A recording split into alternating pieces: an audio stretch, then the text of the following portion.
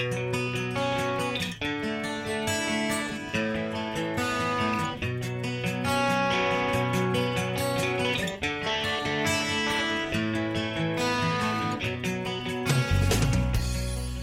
the Wyoming Game and Fish Department, welcome to Get Outside with the Wyoming Game and Fish. It's a podcast where we discuss current issues and topics regarding Wyoming's wildlife so that hunters, anglers, and others who appreciate the outdoors can get more insight into what makes Wyoming's wildlife so special. I'm Ray Hageman. Chronic wasting disease. If you're a hunter, you're probably well aware of what it is, but it's fair to say that few of us are actually that knowledgeable about what its impacts are, what animals it does and doesn't affect, how it's transmitted, and whether or not it's even safe for humans to consume an animal infected with it. Today's podcast, well, you could essentially call it CWD 101. Casper Information and Education Specialist Janet Millick joins me to talk with Wyoming Game and Fish Wildlife Veterinarian Dr. Samantha Allen, Wyoming Game and Fish Wildlife Health Laboratory Supervisor Hank Edwards, and Casper Game and Fish Regional Wildlife Management Coordinator Justin Benfit. All three will give us the basics about this disease, how it's transmitted, and the Game and Fish view on human consumption of animals that test positive for the disease. Sam, let's begin with some background. How did we find out about chronic wasting disease? When I start talking about diseases, I start talking about pathogens. So when people think of pathogens, they are thinking of bacteria, they're thinking of viruses. And for chronic wasting disease, we're talking about a prion. So what exactly is a prion? Well, for one thing, they're part of a family called TSCs. Those are known as transmissible spongiform encephalopathies. And these prions are basically misformed or misfolded proteins. And so breaking down what a TSC is, these prions are transmissible, right? So that's part of the word. They can be spread from one individual to another. They kind of impact brain tissue. So these misfolded proteins build up in the brain, cause holes, kind of destroy parts of it. And when you look at the brain under a microscope, a lot of people say it looks like a sponge. So it's very porous looking. So that's where you get the second word in a TSC. So they're transmissible prions that cause these sponges in the brain. And then you have encephalopathy, basically is an infection or disease in the brain. So that's where our TSCs come from. Chronic wasting disease is a disease in there caused by a prion, infects cervids, and I'll let someone else kind of talk about all the different kinds of cervids that it affects. But how we break this down is that because you have all these holes being caused in the brain, you have clinical signs like ataxia, you have clinical signs like lethargy, and then emaciation. And basically ataxia is, your drunken uncle at a party. He knows he wants to go in a direction, but how he gets there is anyone's real guess. And so when you break down chronic wasting disease, chronic, it takes a really long time for these clinical signs to build up. So these deer don't just die once they get infected. It takes 1, 2 years, 3 years, and then wasting, which we kind of just said, emaciation. So that's kind of basics there. Well, Sam, I'm really glad that you're here with us. You're from Canada, and that must allow you to pronounce what a TSE is. I'm not even going to go there, but you did a fantastic job. So, you're making good progress. Can you say that for us? Progress and process?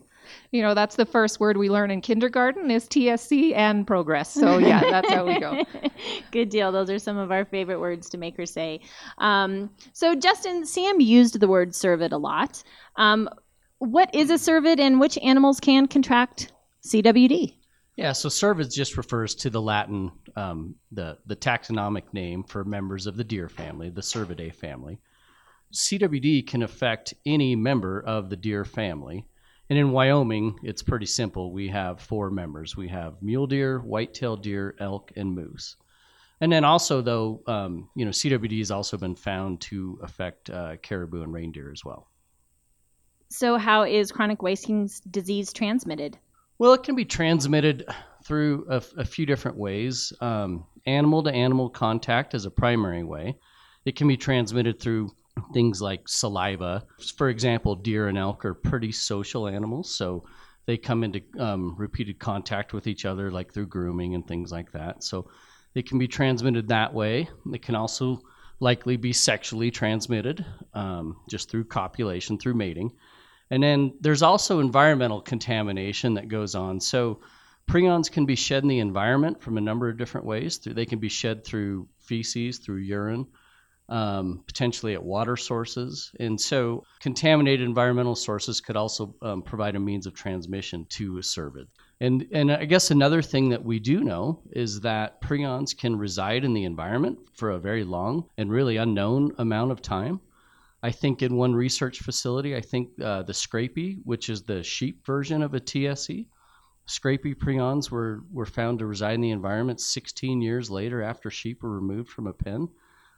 Here at our Wildlife Research Center here in Wyoming, we know that animals put in pens that haven't had cervids in them for a while still can readily come down with the disease. So, yeah, the environmental contamination can certainly play a pretty big role in transmission.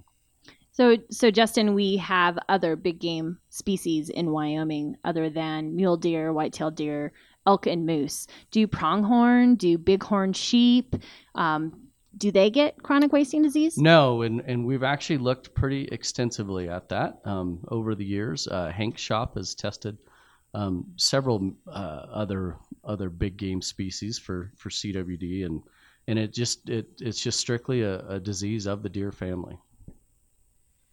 You mentioned a few of the ways that chronic wasting disease is transmitted, but I can ask maybe Hank as well this question. How far down that path are we in understanding how it's transmitted? Are we still in the covered wagon stage of this, or are we, to the halfway point on it? Are we pretty certain about how it's transmitted, or are still some things that we still don't know? We know that it can be transmitted either from animal to animal or from the environment to animal.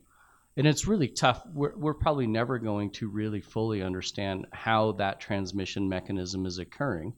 But we know that it likely shifts depending on how long this disease has been established in an area and just how prevalent it is. So when this disease first moves into a newer area, chances are the primary mechanism for transmission is animal to animal, because the prions just haven't simply had enough time to accumulate in the environment.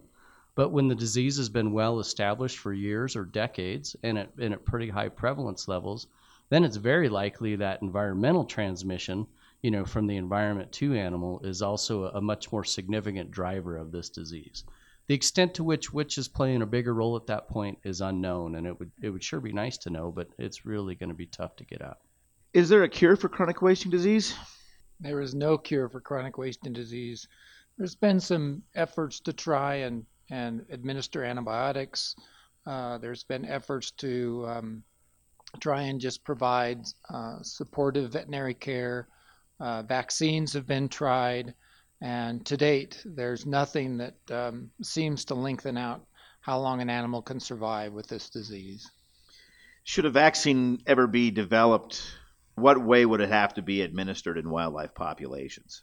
A vaccine would be really difficult to develop for this type of pathogen because it doesn't cause that inflammatory reaction that vaccines tend to be based on. So I think the first really important questions would be, how do we develop a vaccine that works with an immune system that isn't reactive to the prion, and not so much how do we get a vaccine out there, which also has a number of issues around administering a vaccine to a wildlife population. I would just take it a step back, as we still need to really understand how to develop, if we even can, for something like that. And I think to add into what Dr. Allen was saying, one of the challenges is, and like she was alluding to, is that the body doesn't recognize it as it's a pathogen, or as a pathogen, excuse me. And that's because it's essentially the animal's own protein that then becomes misfolded by this prion. So it's not a virus or it's not a bacteria. And so therefore it just can be real challenging to develop a vaccine like that. So Justin, where does chronic wasting disease occur in Wyoming, understanding that as we're talking, it's near the end of 2020? Unfortunately, we've seen this kind of inevitable march across the state of chronic wasting disease. To some extent, we're documenting this disease in new areas because we're also looking for it far more intensively than we ever have before. But in a nutshell, to answer your question, The disease was first thought to originate in northeast Colorado and southeast Wyoming, and that's where we first identified it in wild deer and elk in Wyoming, which was southeast Wyoming. And since then, it's proliferated through the Laramie Range up through central Wyoming. And then you fast forward, about 20 years to the early 2000s, and we've now documented this disease in parts of northeast Wyoming and also the Bighorn Basin, which is, in northwest Wyoming. And then fast forward to present day, and we've essentially and unfortunately documented this disease throughout almost the entire state. The exception being extreme southwest Wyoming is really the only part of the state where we haven't yet seen it. So chronic wasting disease isn't just a disease of Wyoming. Where else in the U.S., or for that matter, on the planet, does it occur?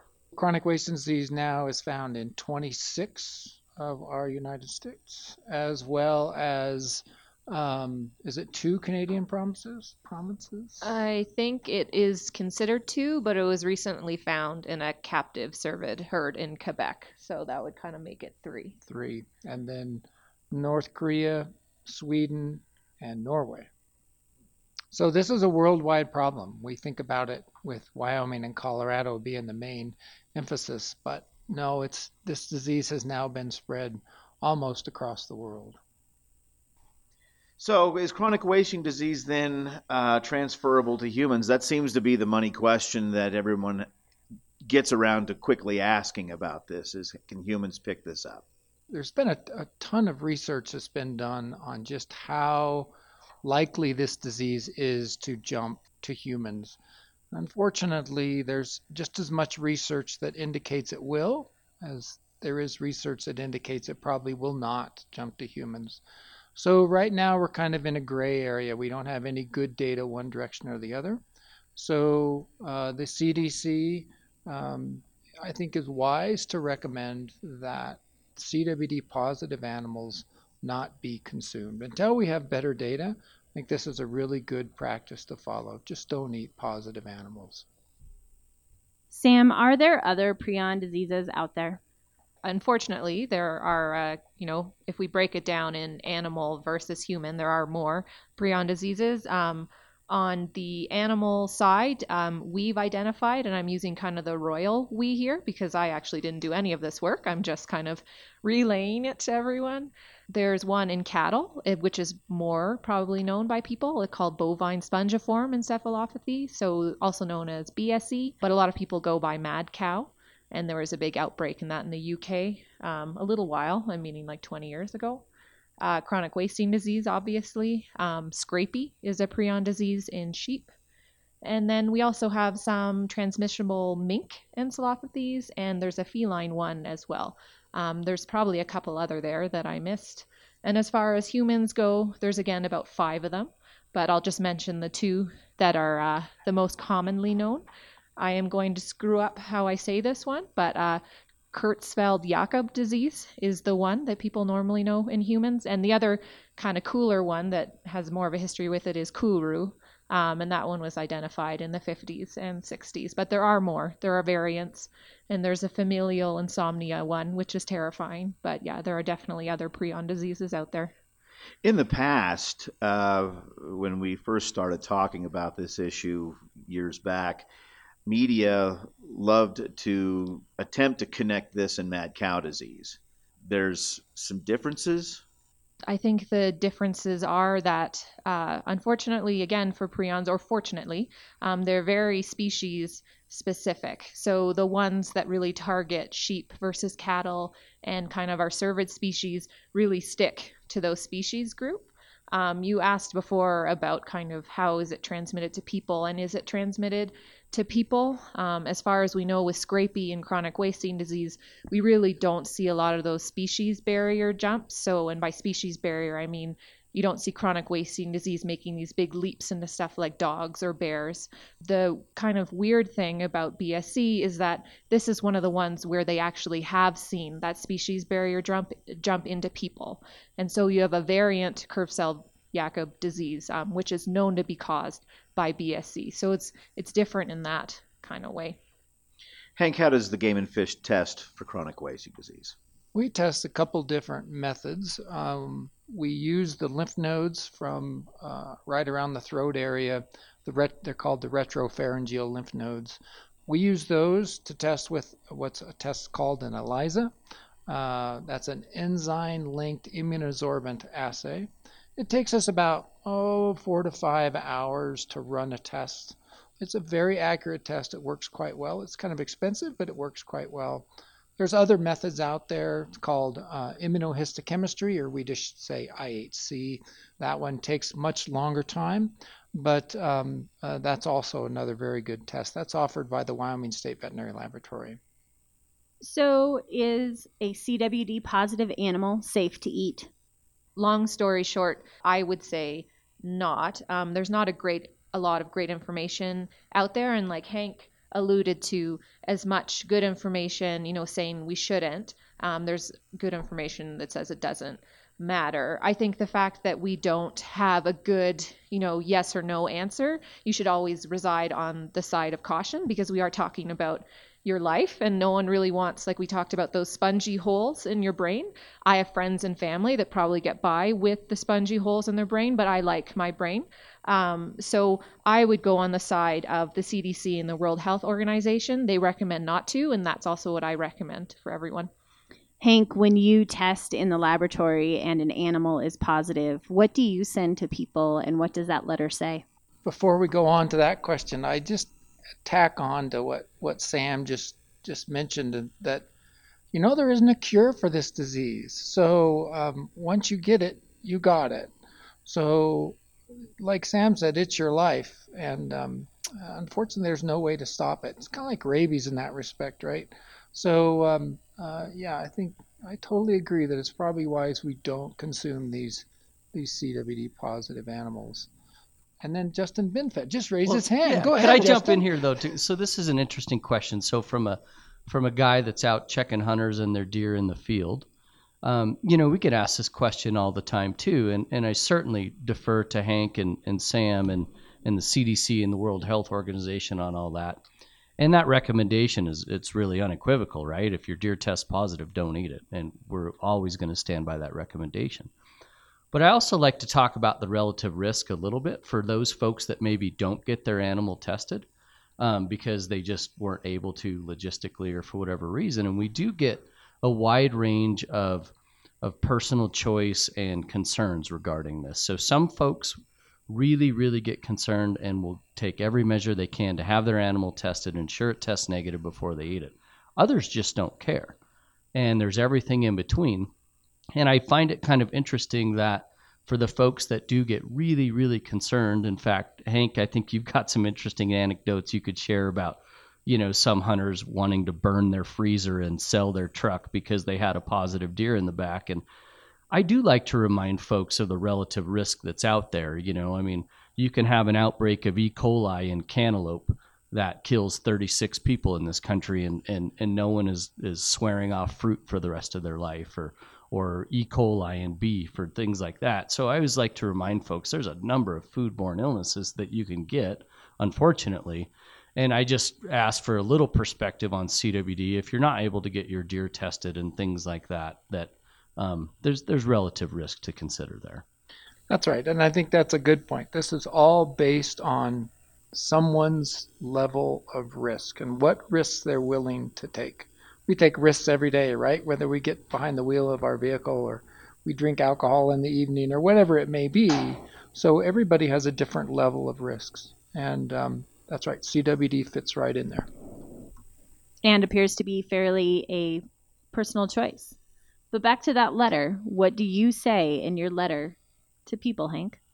So every animal that tests positive in our laboratory, the hunter will be sent by email or snail mail a letter that outlines that their animal was positive and that the World Health Organization and the Centers for Disease Control recommend that animal not be consumed. That letter does give the recipient the legal right to dispose of that carcass if they choose to do so. But that's basically what the letter outlines, is that your animal was positive, and if you choose to dispose of it, this letter gives you the legal right to do so. So Justin, would you recommend that hunters get a harvested animal tested? Well, that's a yes, no, maybe question. So, first of all, if hunters are concerned, then yes, absolutely, and the department will do our very, very best to accommodate every hunter in the state that wishes to have their animal tested. I really emphasize yes if that hunter is harvesting a deer or an elk in one of our CWD sampling priority areas. So we have a surveillance program that rotates around the state on a 4 to 5 year basis, and we have different herds that we're picking in various regions around the state, and these are focal areas for us to try to gather as many samples as we can so we can get a better understanding of what the true prevalence of this disease is in our herds. Well, so if you're hunting in one of those areas, we ask that you do everything you can to try to help us get your animal tested. The no being if you're comfortable with just going out and hunting, even if CWD is in the area and you're not in one of our focal areas, it doesn't do us any good to have just a few samples from a given area if it's not a focal area for us, because we also have laboratory capacity issues to think about. And with our surveillance strategy, we can only accommodate so many samples. Again, going back to that, we will sample any hunter's deer that wishes to have it tested. I would chip in there, though, just to reemphasize what Justin said, that if you're hunting in one of our focal areas and you're not that concerned about chronic wasting disease from a human health standpoint, we are still very, very interested in getting a sample from your deer or elk for our surveillance program. So I guess I'm making a plea. If you're in one of our focal areas, please make the effort to get a sample to us. We really appreciate it, and it makes a difference on how we monitor this disease. And correct me if I'm wrong, Hank, but there's a way that if they don't want to know the results, they don't have to get notified of those results. Absolutely. We can just write on there, do not notify, and we will not pass on those results to you if you don't want to know them. But we appreciate having that data from your harvest. And that data is pretty critical to help us learn more about the health of the herds. So this is one that is always kind of a touchy subject when we bring it up around the agency. Over the last couple of years, it has been hot in the media. Each of you kind of throw in your own little thoughts on this, but tell me why zombie deer disease gained so much traction in relation to chronic wasting disease.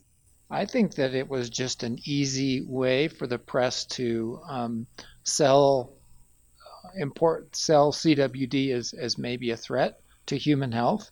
And that's how I think it really got started. Of course, that's been, 10, 15 years ago that zombie deer disease came out that was really used. But that's what I think. I think it's just the way the press spun it. Yeah, unfortunately, a deer exhibiting those clinical signs in the advanced stages of the disease they're somewhat reminiscent of a zombie. They drool and there's kind of nobody home and their eyes aren't really focusing very well and their ears droop and things like that. Are the deer aggressive? No, they are not. Okay. They're far from Did they come back from the dead? They do not. Oh, good to know. I'm glad to hear that. Well, is there anything else you guys would like to add about chronic wasting disease? I know today has been just kind of a 101 basic question and answer, and we have many more podcasts to follow in this series that addresses each of these issues more in depth. But is there something else you guys would like to add? Yeah, I would. I'd like to add that all those symptoms and signs that Sam described when she was telling about chronic wasting disease in the beginning of this podcast, it's important to realize that those signs don't appear until the last 4 to 6 weeks that the animals have the disease, though they can be infected for a year and a half prior to that. And that is very common that hunters will harvest an animal that's nice and fat and healthy, and they think, well, there's no way that animal can have the disease. And yet, because they can have the disease for such a long time before those symptoms show up, they'll still test very strong positive on our tests without showing any outward signs of chronic wasting disease. So even these animals that are coming through check stations and they're in great body condition, they have wonderful fat, they have enormous antlers, they're coming back CWD, even They're though coming they back weren't strong drooling. CWD positive. That's the biggest surprise that hunters have, is when they get a call from me saying your animal was CWD positive, and they just don't get it because the animal was fat. There's no way it can have CWD. Would you say that the majority of animals harvested The vast majority, Okay. like over 90%. that end up positive Yes. have those? Interesting. My two random kind of closing thoughts are, the other thing to think about is a lot of these clinical signs are very general in that other things can be causing this too. So in our endemic areas, we think of CWD right away, but there are other diseases that can be causing these things. And I mean, we brought up zombie deer disease. Rabies is also something that can look like this. They can get brain abscesses that cause some of these signs. EHDV, which is known as epizootic hemorrhagic disease, can also look like some of these things. So if you are ever concerned, you should definitely reach out to us and we can figure that out for you. And my last thing here is just resources. Please use the Wyoming Game and Fish resources that are provided to you. They're fact-checked, they're scientific, and they're up to date. If you start scrolling the web and find yourself in a hole on YouTube and you think that CWD was caused by, some weird spore created by someone in their basement, please don't call me because I won't listen to you. So...